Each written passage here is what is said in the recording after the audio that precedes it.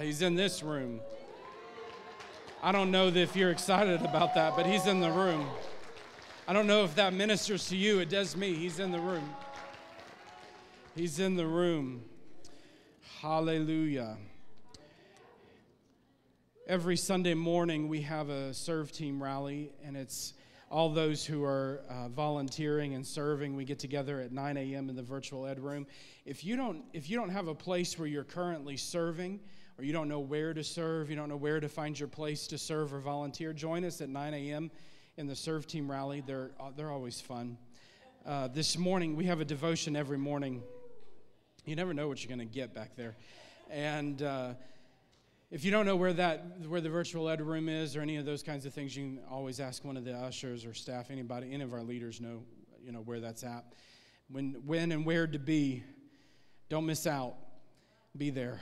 But this morning we had a devotional. We do devotion every morning, and I want to read this morning's devotion just because, so if this bothers you, I'm sorry.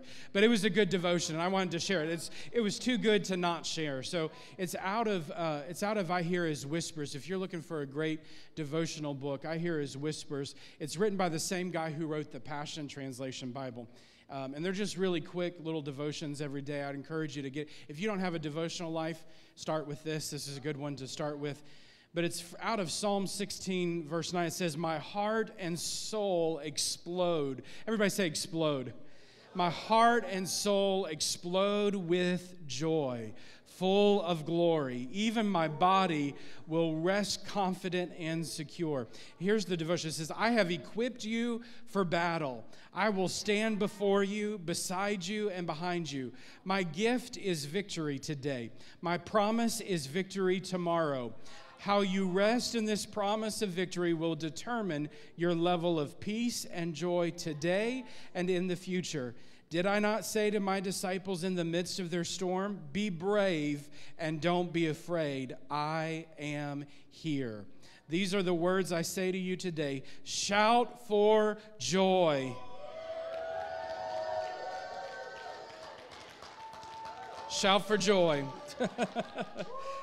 Shake off discouragement. So we need to shout and shake. Shake and shout.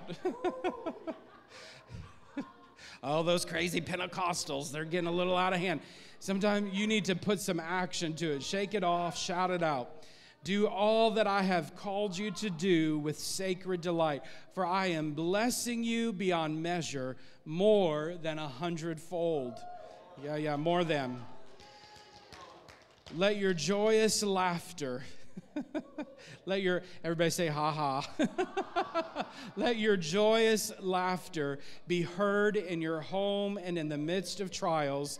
Laugh in the face of adversity. Laugh in the face of adversity. Let joy become your war cry. Hold nothing back, for the enemy is threatened when you taste my joy. Enter into my gladness. Rejoice, rejoice, rejoice. And again I say rejoice. That's what Paul said. Rejoice in the Lord always. And again I say rejoice.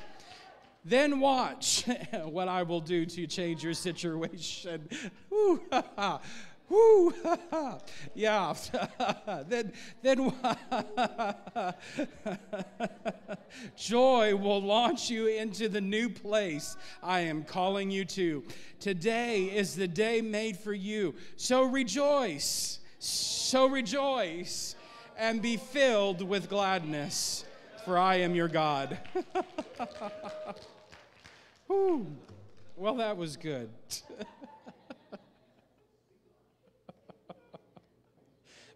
Rejoice. Be filled with joy. People say things like, "Well, I'm happy in my heart." Well, your face needs to know it. Because some of you this morning, I don't know that your face knows your heart's happy. But the Bible says that when out of the abundance of your heart, the mouth, what? It laughs, right? If your heart is happy, then your mouth is going to be filled with joy. Right? Out of the abundance of your heart, the mouth speaks. So out of the abundance of what's in your heart, so it's okay to laugh in church.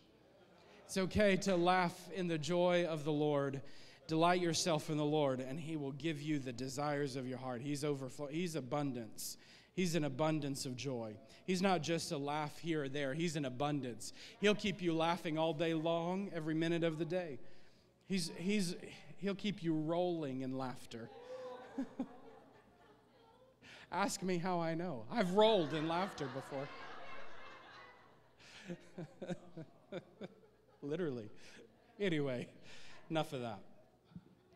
Be depressed. Go back to your depression. Never mind. I'm joking.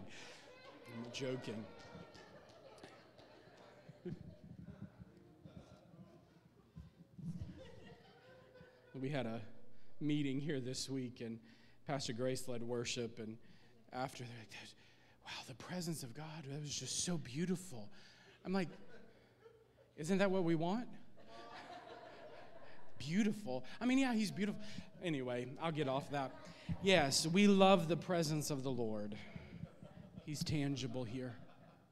He's beautiful here. Oh, like, what is He doing? Just hang with me.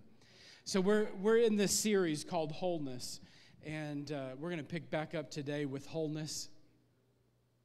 That doesn't mean you have to stop with the joy. that should be increasing your joy, that you're filled with wholeness. Whole, you are complete in Christ. Amen. You know, we have the tendency through life. By the way, I should tell you what I'm preaching. I'm preaching on wholeness, but I'm going to talk about running free today. You're going to run free. Run free. If you've had things holding you back, weighing you down, it's time to run free. Let go. Paul wrote in Hebrews, he said, lay aside every weight that hinders you.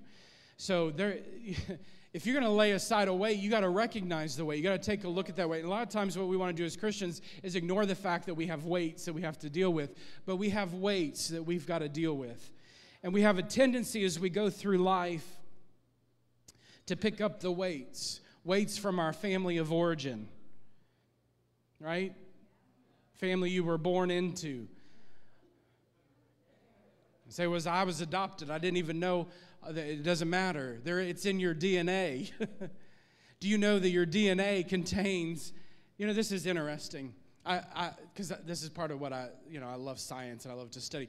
Your DNA, your family of origin can pass along traits that affect your DNA without you even knowing it. Scientifically, there are experiences that your parents and your grandparents had, wasn't written into their DNA code, but because of those experiences, it affected how the DNA shows up. And because of that, it's passed on to you. You didn't even ask for it.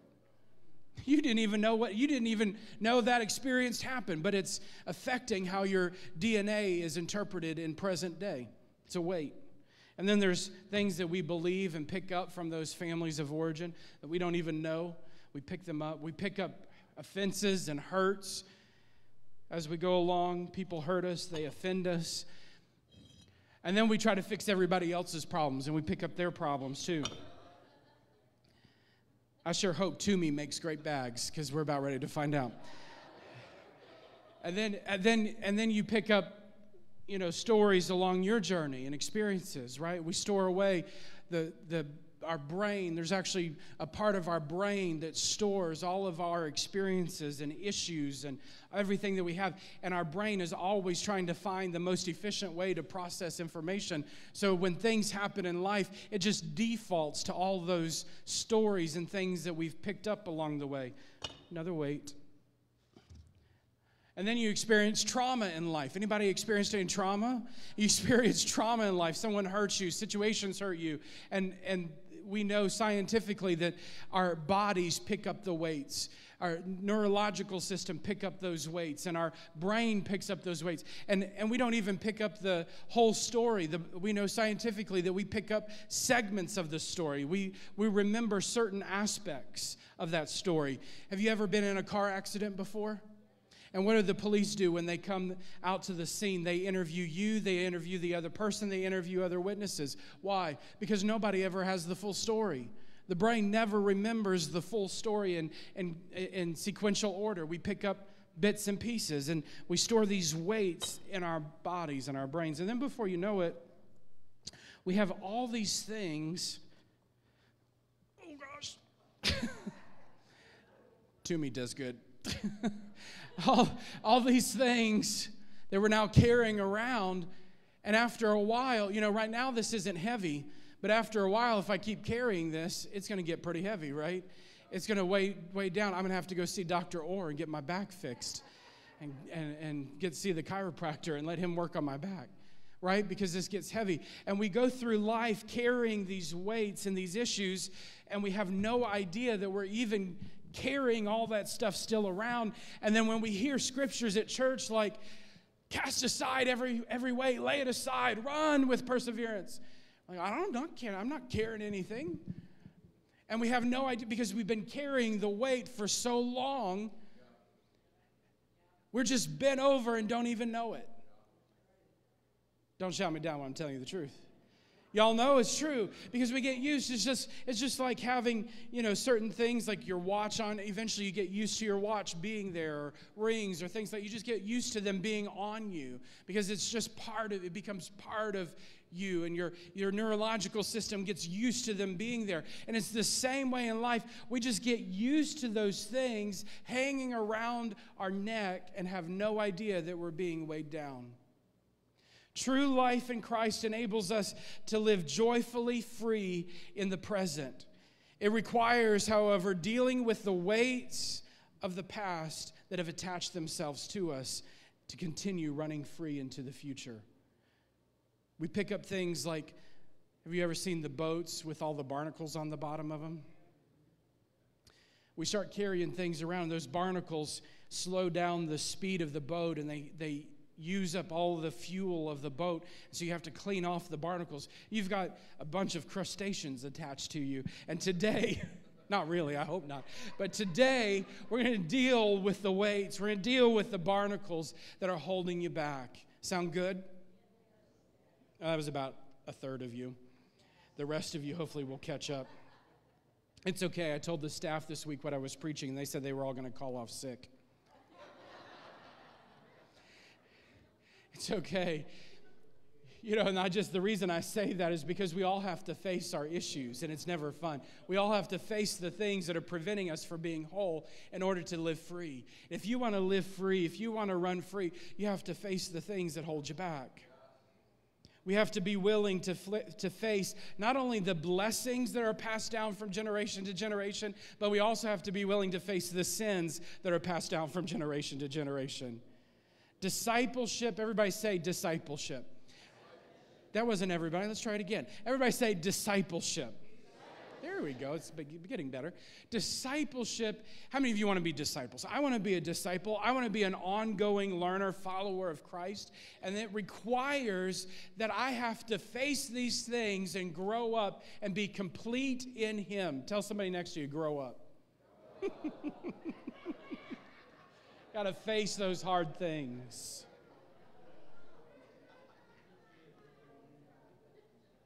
When the Bible uses the word family, it refers to our entire extended family over 3 to 4 generations. That means your family in the biblical sense. When we talk about biblical family, it's talking about your brothers, sisters, uncles, aunts, grandparents, great-grandparents, great-uncles, if we were to put it in modern terms, all the way back to the 1800s. So when we talk about family in a biblical sense, we're going all the way back, understanding that our family lineage, or the family that we come from, has the greatest impact, one of the greatest impacts on our lives. Here's what Exodus 20 says about our family.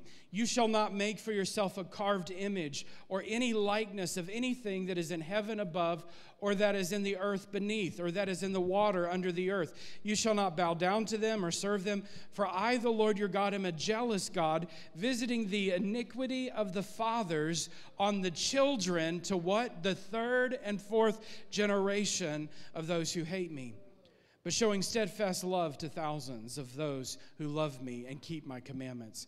Exodus 34, God echoes the same thing to Moses. He says, the Lord passed before him and proclaimed, the Lord, a God merciful and gracious, slow to anger and abounding in steadfast love and faithfulness, keeping steadfast love for thousands, forgiving iniquity and transgressions and sin, but who will by no means clear the guilty, visiting the iniquity of the fathers on the children and the children's children to the third and fourth generation.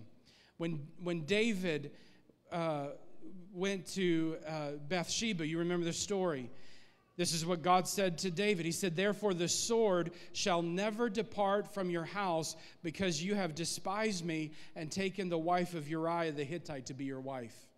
So there was, even though, what did God say of David? You're a man after my own heart, right?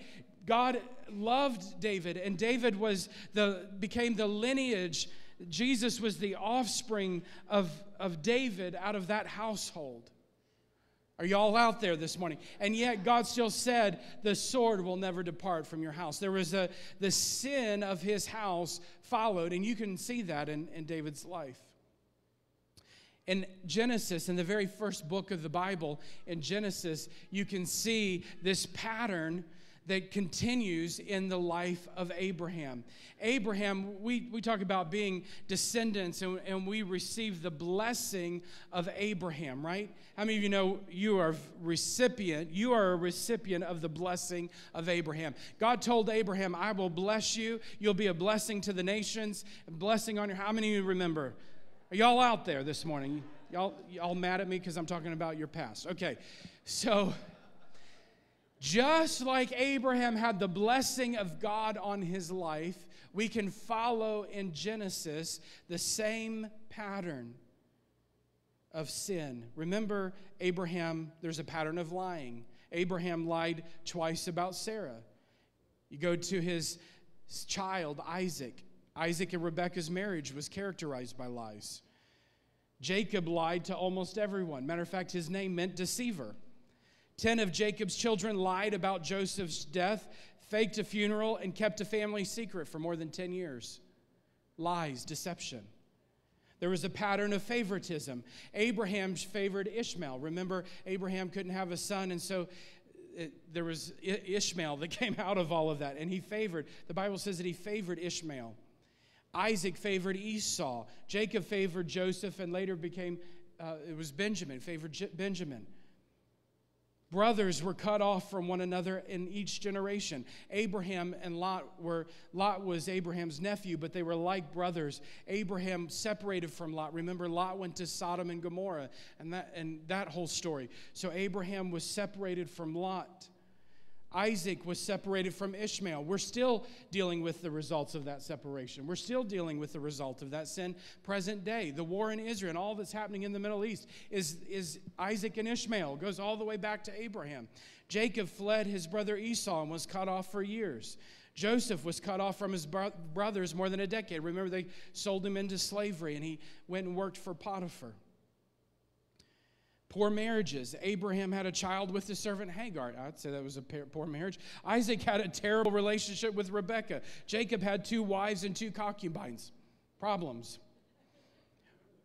Y'all out there. So not only do we see the pattern of blessing on Abraham's life, but the same pattern of sin and issues follow the generations. The patterns that we pick up in life from our family often stem from the messages, either vocalized messages that have been said or things that we've observed and we've received them.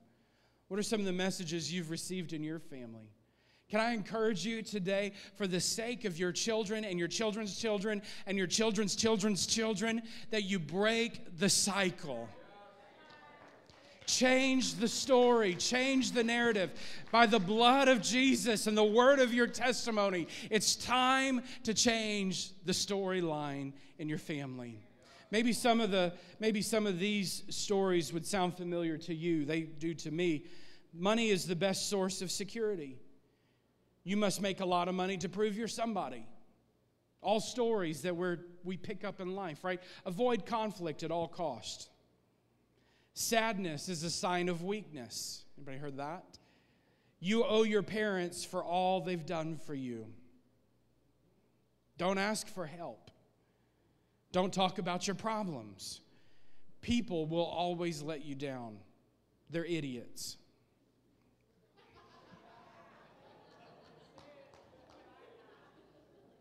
Stories we pick up along the way.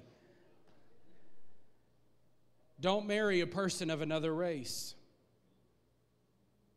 Come on now, don't shout me down when I'm telling you the truth. You got quiet in here. Stories we pick up along the way.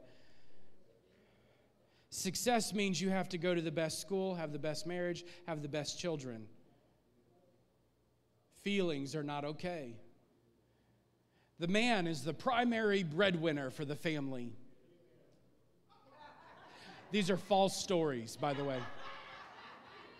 These are stories we pick up along the way. The woman is second to the man. Come on now. You must achieve or perform to be loved. I'll stop. Y'all got the idea. I feel like we're just wading out into deeper, deeper waters. Everybody's seeing the stories that they've heard and picked up along the way.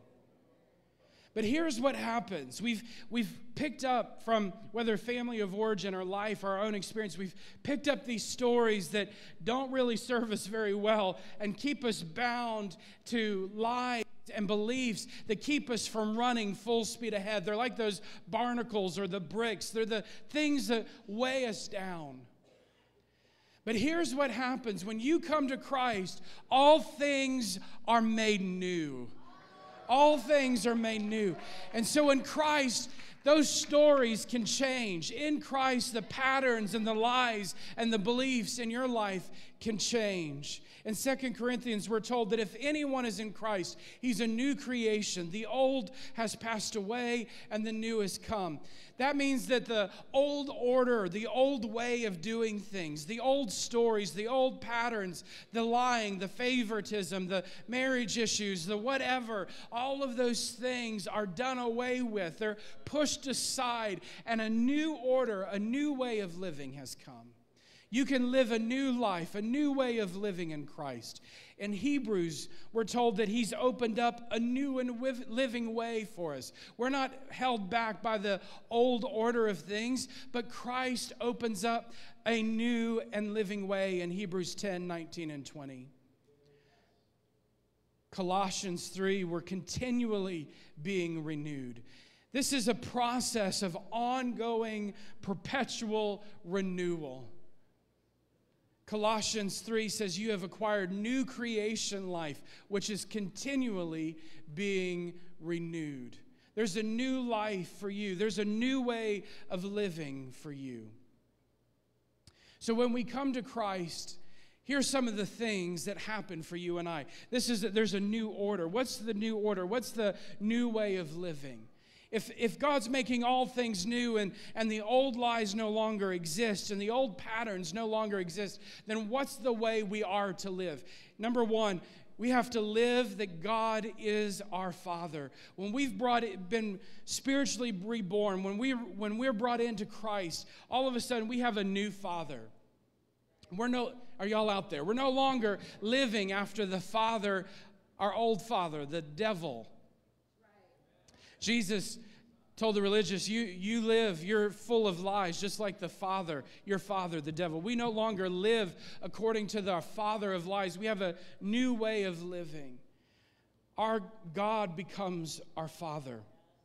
If you're here this morning and maybe you're adopted or maybe you feel like your father abandoned you, God is your Father. In Christ, he's writing a new story. It may be that your father abandoned you. He was never present. He was not loving, whatever the case might be. But God has become your Father in Christ. In 1 Corinthians 8:6 from the Passion Translation, it says, "Yet for us there is only one God, the Father. Out of him is all things, and our lives are lived for him. And there was one Lord Jesus, the Anointed One, through whom we and all things exist." Do y'all have that in the Passion? Hopefully they'll catch up with my notes from the Passion Translation, because I want you to be able to hear this in the Passion. It says, "Yet for us there is only one God, the Father. Out of him is all things, and our lives are lived for him." God has made you his. You're identified by your Father. You know, there's this curse, and maybe y'all have experienced this curse, and I use the word curse lightly. It's a joke, but you know, when people see my dad, they're like, "Oh, you're his son." Like there's a clear connection between the visible, right?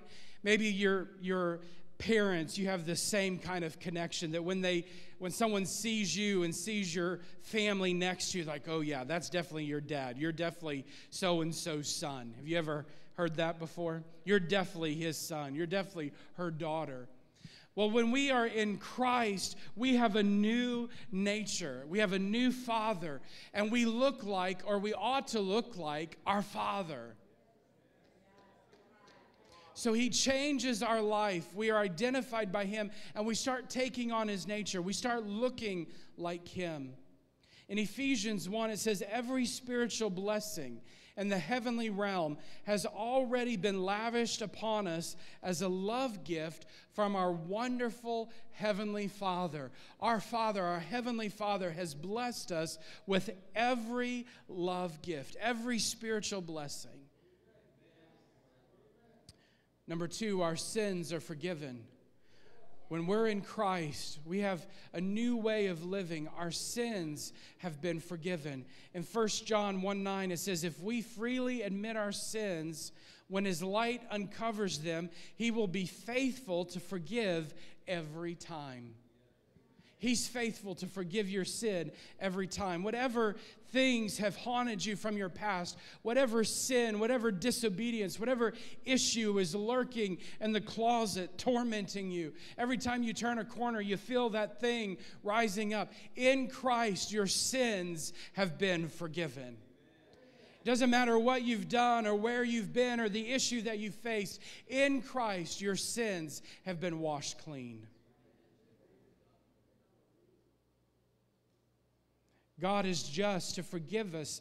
1 John 1:9 says God is just to forgive us of our sins because of Christ, and he will continue to cleanse us from all unrighteousness. He cleanses us. He makes us new. He washes away the account that's against you. In Christ, your sins are forgiven. The old order is gone. The old lies, the old tapes are gone, and your sins have been washed away. So when the lie comes up, well, you remember when you did this. Remember when you said that. Remember when that happened. Remember those things. When that comes up, you can remember 1 John 1:9. Your sins have been washed away. Amen. Good preaching, Pastor. I thought so. I'll encourage myself.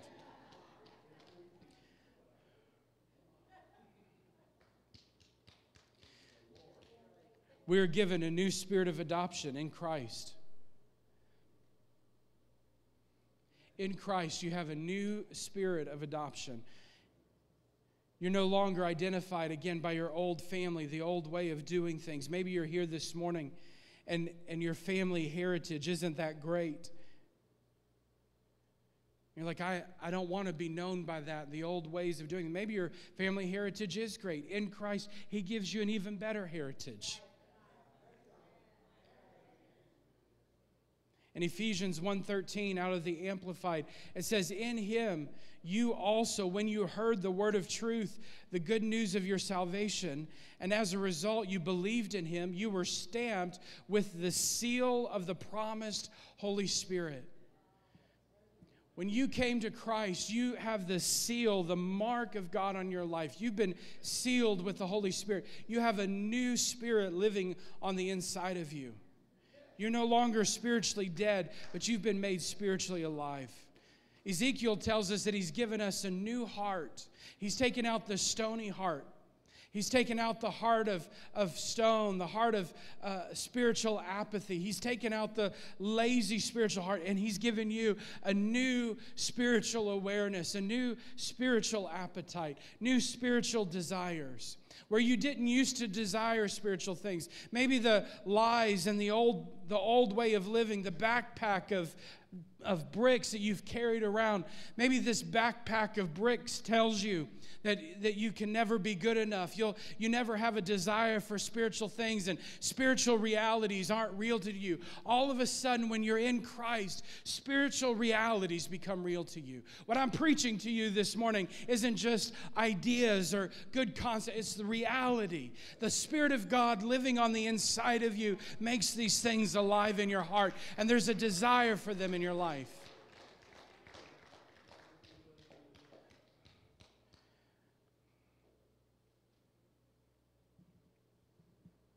When you come to Christ and you're made new in Christ, casting off the weights that weigh you down.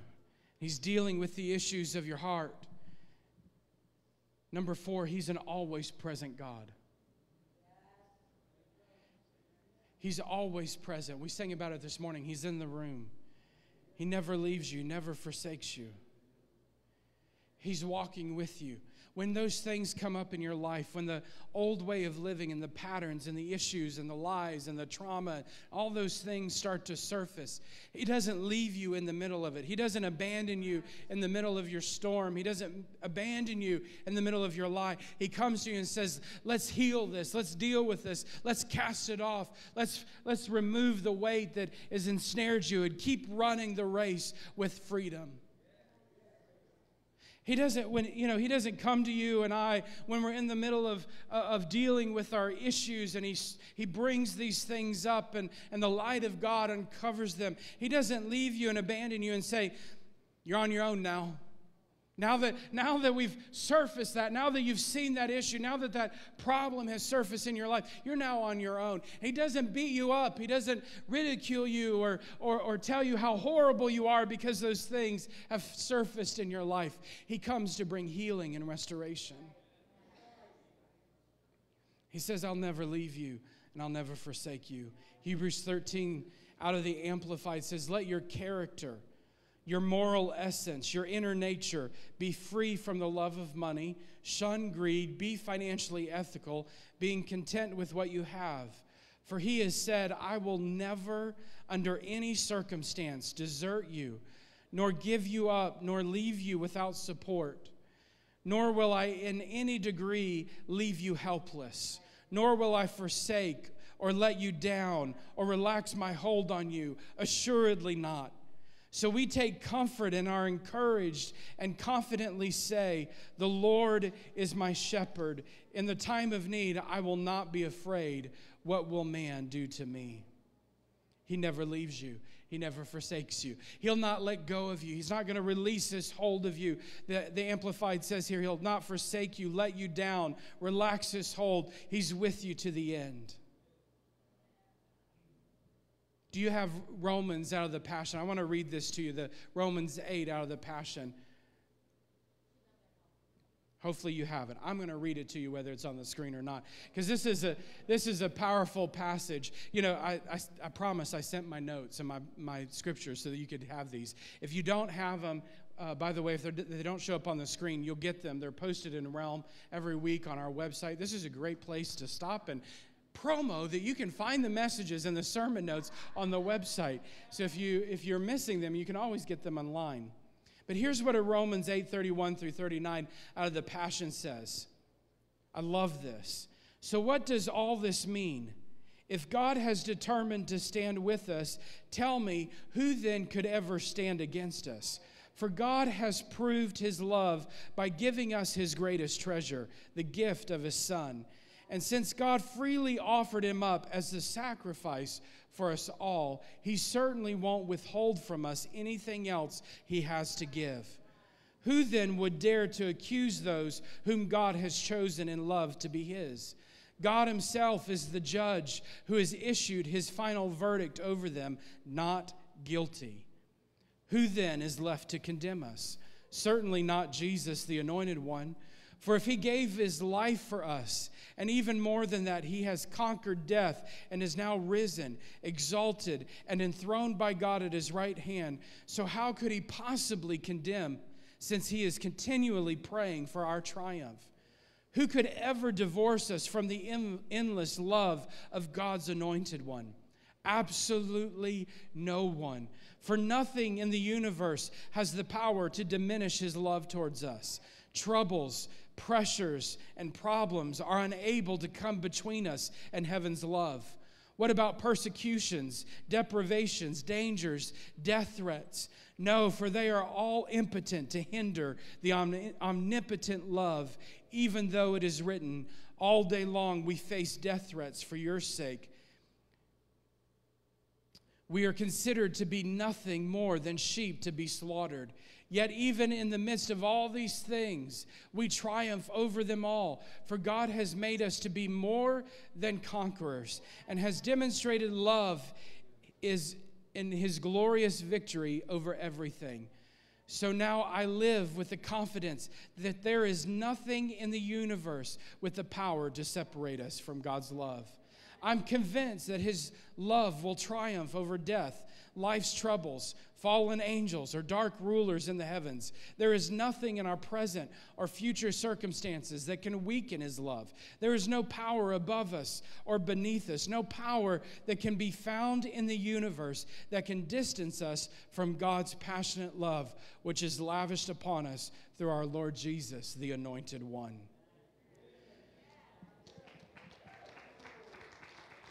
His love, he's pouring out. He's present. He's present with you right now. He's present in your circumstance right now. He's sitting beside you right now. He's with you. He'll never leave you, never forsake you. And if he's with you, then his love, the abundance, the copious nature of his love, the overflowing, the abundant, the Bible says of his fullness. Everybody say of his fullness. Of his fullness, of his abundance we've received. That abundance is with you right now. The abundance, if it's peace, he's got abundance of peace. If it's joy, it's abundance of joy. If it's love, it's an abundance of love. Everything that you have need of is right with you right now. You've been given a new name, number 5. You've been given a new name in God. In Isaiah 56:5, to them I will give in my house and within my walls a memorial, a name better than the sons and daughters. I will give them an everlasting name that will not be cut off. He's giving you a new identity, a new name in Christ. Revelation, I love the picture here in Revelation 2 that it says, but the one whose heart is open, let him listen carefully to what the Spirit is presently saying to the churches. To everyone who is victorious, I will let him feast on the hidden manna and give him a shining white stone, and written upon that white stone is inscribed a new name known to the one who receives it. He'll give you a new stone with a new name. What that signifies in Bible times, when you were to go to a wedding feast or an event or any sort of activity like that where you had to have an invitation to come, that you would receive a white stone, and when you would go, or a stone, and when you would go to check into the event, you had to have your stone. It was like your RSVP. It was your way of saying, I received an invitation, and I'm here by invitation. Here's my stone.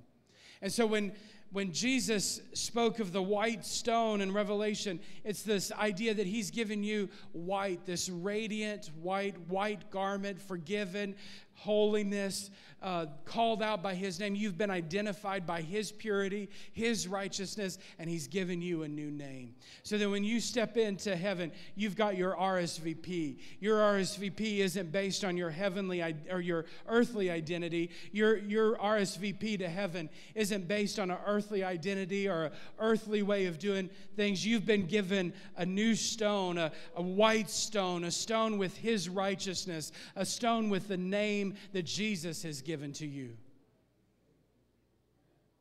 So you're showing up in heaven not on your account, not on your works, not on who you are, but because of who Jesus is. He's given you a stone. Hallelujah. A new name. He's given you a new name. He's given you a new inheritance. The Bible says in Romans 14:17 that the kingdom of God is righteousness, peace, and joy in the Holy Ghost. You have a new way of living that includes a new inheritance. You didn't have an inheritance before. You know what your inheritance was before? Death and destruction. The wages of sin is death. You didn't have an inheritance. You had to work for everything that you had. Sin is, you have to earn it. The destruction, the death that comes with sin, you have to work at sin. You have to work at oppression. You have to work at the weights and the cares of this world. But when Jesus comes, the Bible says the wages of sin is death, but the gift, everybody say gift. The gift of God is eternal life. You've been given a free gift. Freedom is a gift that comes from Christ. You can't earn it. It's a free gift.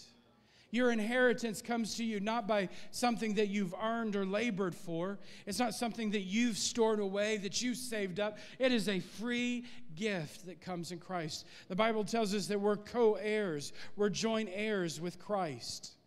Everything that's His is yours.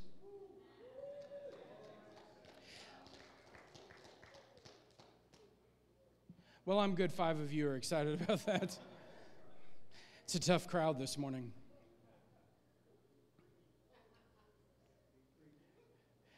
If you're not careful, you can be distracted by everybody getting up and moving around and the audio visual and all the things that work or don't work. Hey, listen, at some point we just got to move on. Right?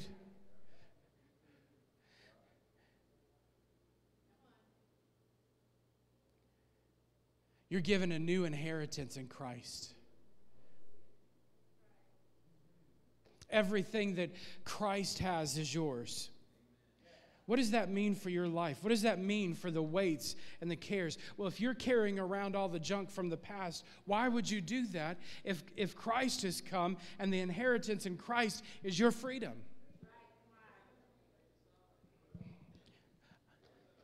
Jesus, I think I like these weights I'm carrying. I think I like how they feel. I think I like what they remind me of. I'm comfortable with these things now. And how foolish does that sound when your inheritance is freedom? How foolish does it sound if the storyline that you've picked up is that money and prosperity is a problem, when Jesus says that He wants to make every spiritual blessing available to you? Y'all got quiet. Why? It sounds so foolish to say, well, God wants me to stay broke and impoverished and indebted. It sounds so foolish to say when it's like standing at the ocean, at the edge of the ocean, and saying, I'll take my little cup of water. That's all I need. I'll take my little glass of water. When you're standing at the precipice of an ocean of water. And that's how we treat the realities of Christ. We say things like, oh, I'm comfortable with my sin and my issues and whatever the storyline is, the weight. I'm comfortable with all those things. When God says, you're at an ocean, you're at the precipice of an ocean of blessing and breakthrough and freedom and abundance and joy and peace and goodness and mercy and all of the things that come in your inheritance. Why would you stop with just the cup full when you can have the ocean? You have an inheritance in Christ. You say me. I have an inheritance.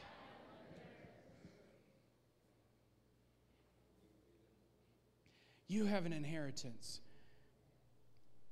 God doesn't, I'm going to circle back because I felt a little bit of resistance when I said God doesn't want you to live broke and busted and impoverished. I felt a little bit of tug there. We have these stories in our, whether it's family of origin or experiences or whatever. Well, because you're a Christian, you have to suffer and not have things and be impoverished, and life has to be in disarray. And is anybody out there? That's not the life that God's called you to live. God has not called you to live a life that's broken. God's not called you to live a life impoverished. He hasn't called you to live a life in debt. The inheritance of Jesus for your life is prosperity and blessing and breakthrough.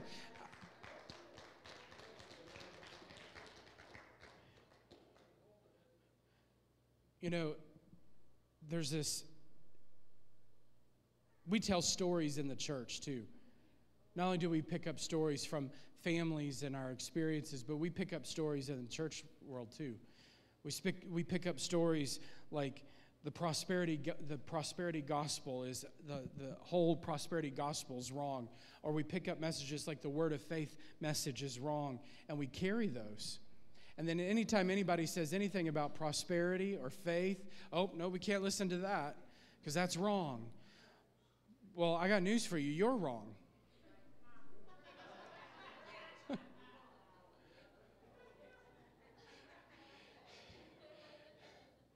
I've got good news for you. You are wrong. If that's what you believe, well, the whole prosperity gospel is wrong, or the whole word of faith, that's wrong, or the healing this or that's wrong, or speaking in tongues is wrong, or whatever, well, it's wrong. It's wrong because you don't like it. You've picked up a story somewhere along the way, and instead of going to say, what does the scripture say, you've gone off of what somebody told you. Because the Bible says that God wants you to live in abundance and breakthrough. That doesn't necessarily equate to a dollar amount, and for every situation that might be different. That doesn't mean that everybody's going to drive around in a Rolls Royce and fly a Cessna, whatever. That's not what that means. But it does mean that God has a plan for prosperity in your life, and you get to steward it. What it means is you get to have what you can steward.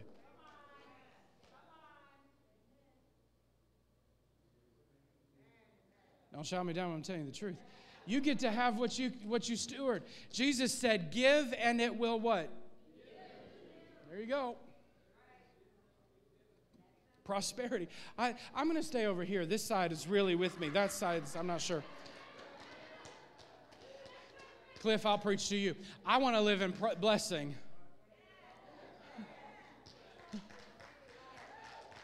I want to live in prosperity.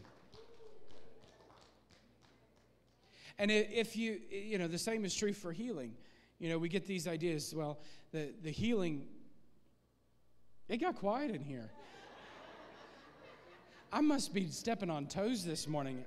I'm not intending to do so, but maybe it's needed. We pick up stories about healing. Well, I can't be healed. I've been diagnosed. Or healing isn't for everyone.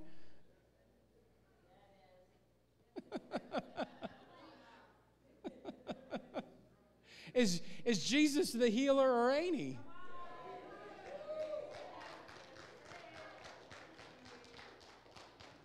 You say, well, I know so-and-so that didn't get healed and all the things. And so you're going to base truth off of someone else's experience? The truth is the truth, regardless of what someone else experienced or didn't experience. He's still the healer. Amen. Good preaching, Pastor. I'll encourage myself in the Lord. Good job.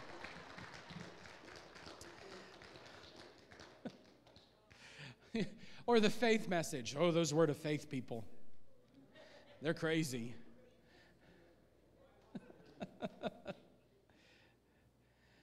Everything's about faith.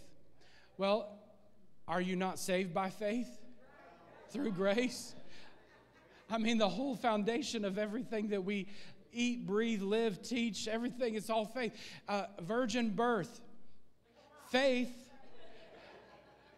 Let's just start there. God spoke and the worlds came into existence. Let there be. Faith. Were you there? I wasn't. Faith.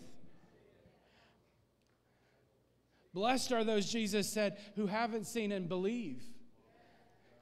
Faith is the reality of the unseen. It's the tangible essence. So when we come to Christ, these stories can be more real than our faith. These things we're carrying around, we feel them, we've experienced them. They seem to be more tangible than faith. Faith says, okay, this story that I'll never be good enough. This story that I've been carrying around that I'll never be good enough. It feels pretty real. I've been told that my whole life. I've been lied about and all the things. It feels pretty real. I'll never be good enough. And I don't know. But here's what faith says. Faith says, you're right, in my own works, I'm not good enough. But Christ came, and I have a new identity. I have a new way of living. And in Him I am enough. He has made me enough. I'm valuable in His eyes. I'm so valuable that He died for me. I'm so valuable that He came and redeemed my life. Not because of what I've done. I didn't earn it, but because of who He is. That's faith. Okay, well, I don't need that one anymore. Faith says, I don't have to live in this. You have to live in debt, and you can never get ahead. You can never get ahead. You live in debt. That's not what faith says. Faith says that every spiritual blessing's been made available to me. Every blessing in the Lord. I don't have to continue on in debt. I can get my finances in order, and it starts with tithing. I got to start tithing. I got to start giving.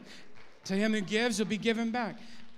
I saw a post online the other day. One of my friends, I thought it was a great post, and I'll just echo it. And they said, people say things like, you can never be happy. Money will never make you happy. Money can never make you happy. And their posts, people who say that have never given a lot of money away. Because it's more blessed to give than it is to receive. If you've learned to be a giver, you understand how happy it is to give. You start writing that, $10 check or $50 check. It may start off just as a small amount, but then you start writing the $1,000 checks and the $10,000 checks and the $50 or $60 or $70 or $100,000 check. You start learning it's real happy to give. But it's got to start somewhere. You got to find the joy in giving the dollar. If you haven't learned to appropriate your faith for the dollar, you'll never appropriate faith for 100,000. You have an inheritance. Hallelujah. You have a new family. Number 7, you've been given a new family. I don't know what time it is because my little iPad that sits up here and tells me what's on the screen and the time, it's not here. It disappeared today. So I'm going to preach for another hour. Whoever moved it, you can deal with whoever moved my iPad about the time. You've been given a new family. 1 John 3:1 says, look with wonder at the depth of the Father's marvelous love that He has lavished on us.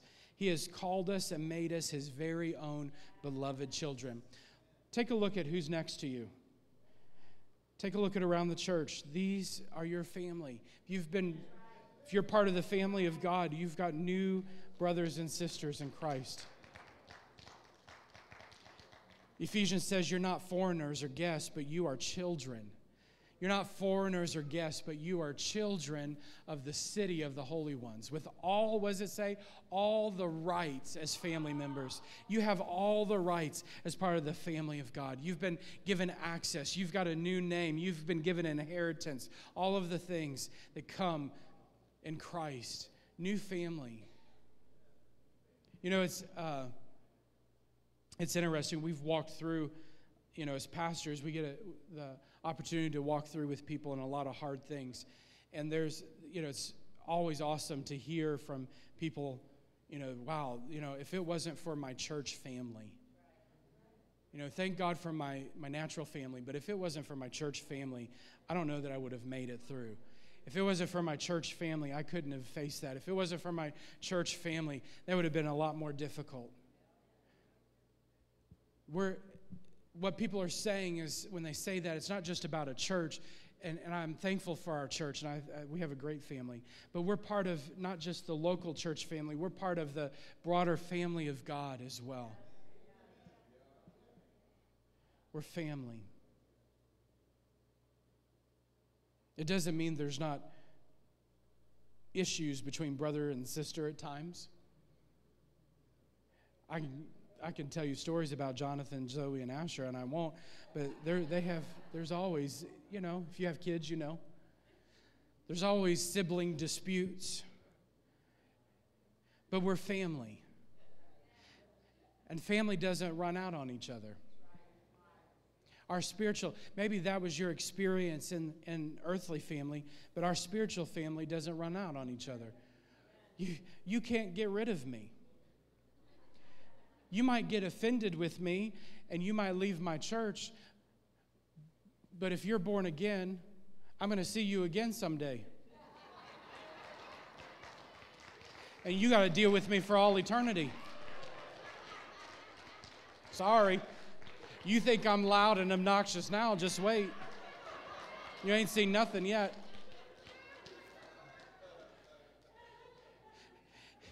If you don't like me laughing in church, just wait. You'll hear me carrying on all over Gabriel's street. I'll be singing right around the throne, laughing.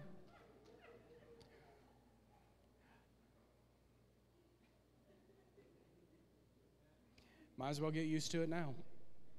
We're family. Well, I don't like how that church does that, or I don't like God didn't appoint you as the ruler of His church. See, there's other stories. Let me see. There's another story in here. One of the stories we tell in church is that somehow you are the one who makes all the decisions. If you were the one who made all the decisions, your name would be pastor. Don't shout me down when I'm telling you the truth. And I can tell you, you don't want that name. Unless you're called to have the name, you don't want the name. Because it comes with great responsibility. So when I look at who I am in Christ, my identity is not wrapped up in who I am in the church. Right? We talked about identities last week. It's not what I do or how I perform or the title that I wear. It's who I am in God, who I am in Christ. Number 8, you've been given access. This is awesome. When you think about access, we didn't have the ability to access the presence of God. We're as believers, we're so used to, we come in and worship this morning, and His presence is here. We love His presence, and all the things, and it's just how awesome it is, and His presence is so real and so tangible. I'm thankful for that. But that wasn't always the case. We didn't have access. We didn't have free access into the presence of God. In fact, talking about the title of pastor, only certain people could access His presence. And in order to get into His presence, it was such a fearful thing that they had to wear bells on their clothes, because if they weren't where they were supposed to be and they didn't do it just right, they were goners. So now that we've been given free access, sometimes I think we take it for granted when we come in and we worship or on a personal devotion life, because we've been given free access. That we didn't deserve it, but we've been given it. Romans 5 says, therefore, since we have been justified through faith, we have peace with God through the Lord Jesus Christ, through whom we have gained access by faith. We can come in to His presence by faith. We have free access into His presence. And lastly, we've been given an eternal hope. We've been given an eternal hope. Yeah, I heard that. It's not a part-time hope. Yeah, thank God. It's not just a Sunday-only hope. It's not just when things are going good hope. It's not hope when we're not dealing with the stories.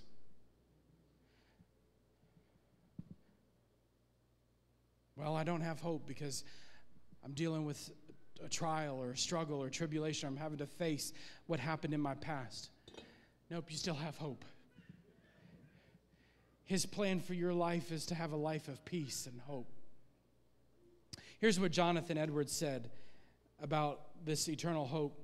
He said, by Christ's resurrection from the dead, the world has actually seen the other world, for they have seen a man after this life in another life.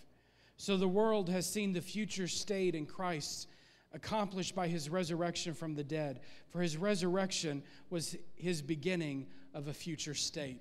What a powerful thought that we've tasted of another world, that you and I have tasted of another world. We have an eternal hope in Christ. When we see Christ, we see our eternal hope.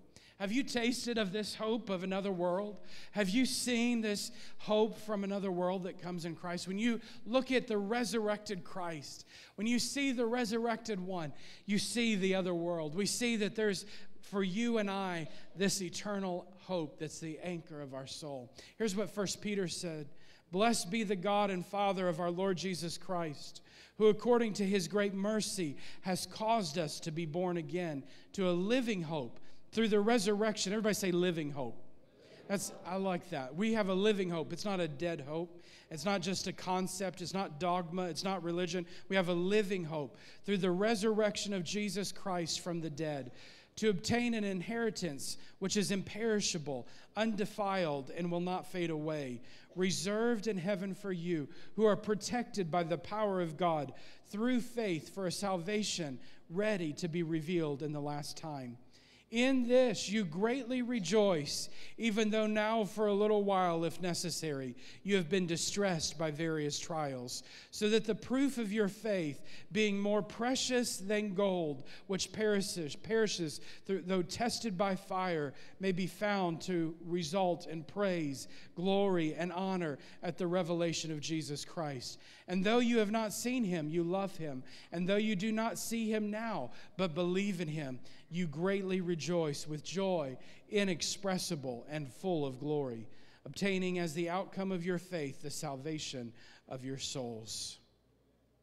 Amen. We've been given an eternal hope. I'm going to ask the worship team to come on back. We're going to receive communion together. You know, communion is a great reminder that we can cast off all the weights. You don't have to keep carrying everybody else's weight. You don't have to carry your weights. You don't have to be hindered any longer. Communion is a reminder of what we have in Christ, what we've been given in Christ. Freedom has been paid for you. I said freedom's been paid for you. I said freedom's been paid for by you, for you. Freedom to run the race. Why don't you, actually don't stand, stay seated because we're going to serve communion. Thank you, Jesus. I'm going to ask the ushers if they'll come and help me. Thank you, Lord.